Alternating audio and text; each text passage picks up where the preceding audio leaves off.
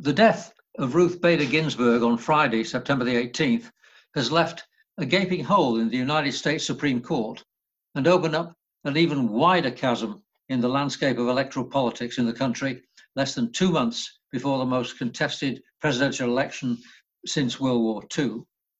It's often said that SCOTUS, the Supreme Court, stands above politics, that partisan debates in Congress and the country are not its business.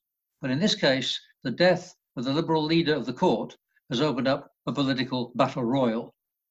Ginsburg herself would never have acknowledged her position as a leader on the left. But since her nomination by President Bill Clinton in 1993, the country and the court have moved so far to the right on key issues such as women's rights, abortion rights, LGBTQ issues, labor and voting rights, that this has left her and those who support her opinions firmly on the progressive wing. Despite that rightward shift, some would say reactionary, the world has changed for the better since she graduated first in her class from Cornell University back in 1963.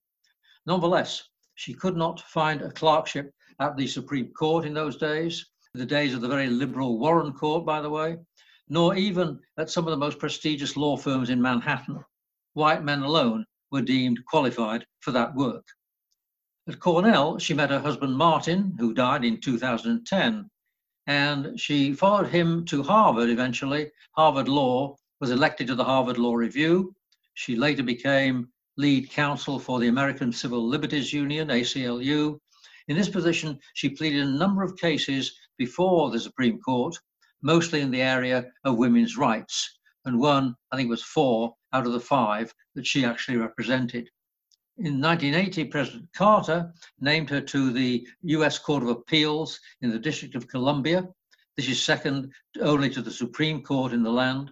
And Ronald Reagan had nominated Sandra Day O'Connell to the High Court, and Ginsburg then became the second female Associate Justice, and has been joined in these last years by 2 other women, all both on the liberal side of the bench, Justices Sonia Sotomayor and Eleanor Kagan. Her name is associated with major judgments to leave their mark on American legal history, and her dissenting opinions carry weight even when she herself ended up on the losing side. In 1996, she wrote the decision that opened the doors of the Virginia Military Institute to women, thus allowing women major inroads into the ranks of the US military. When the Roberts Court rolled back the pre-clearance provision of the 1964 Voting Rights Act in the case of Shelby County, Alabama, on the grounds that the country had so far advanced in race relations it was no longer needed, she wrote a stinging rebuke, stating that the judgment would take the country back years, probably to the era of Jim Crow. She also wrote an equally strong dissent in the more recent Hobby Lobby case, a 5-4 conservative majority in that case, which permits a company run by Christian fundamentalists not to pay for birth control supplies for their employees. Her dissent was based on the constitutional principle of separation between church and state. She was also very strong on labor law.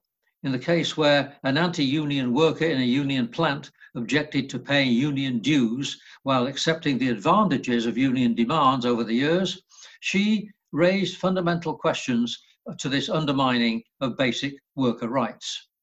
And there is also the Ledbetter Act. The court turned down this appeal from a woman worker who gave her name to the case that she should earn the same wage as male colleagues doing the same job in the same workplace. The court did allow that case to go back to the Congress to finally decide, and both houses eventually did so in the early years of the Obama presidency on the side of the worker making the claim. Justice Ginsburg's arguments regarding equal pay for women in the workplace did much to strengthen the arguments behind that case. Ginsburg was a fierce opponent of originalism, the doctrine that constitutional questions can only be resolved by strict adherence to the literal meaning of the language in the original constitutional draft. Ginsburg argued that the Constitution was a living, breathing document offering guidance to later generations as society evolved.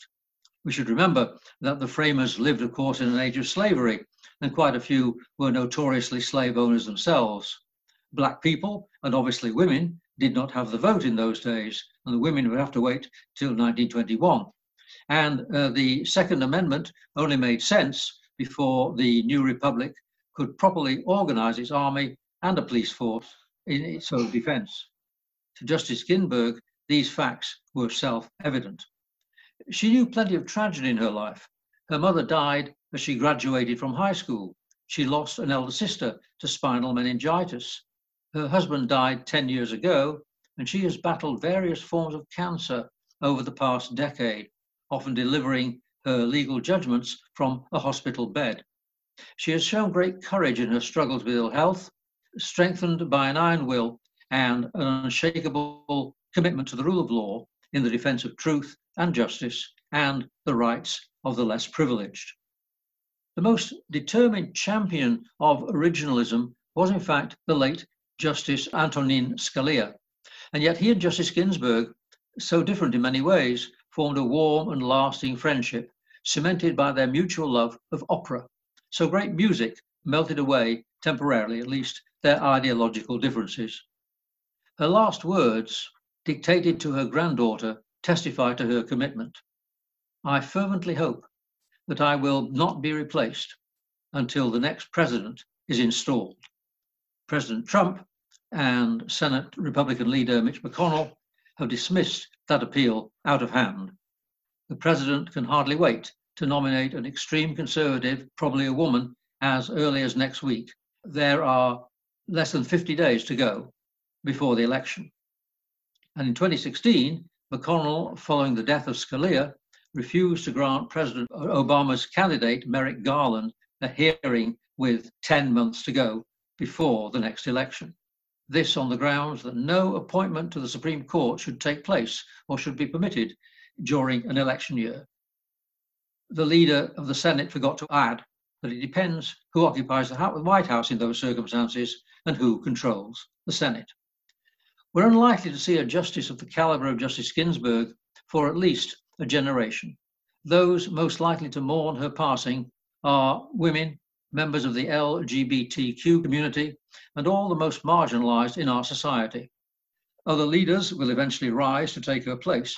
The struggle is endless to make the world a more equal place, less spoiled by privilege, racism, and inequality. And this is Harry Lawton for KCSB.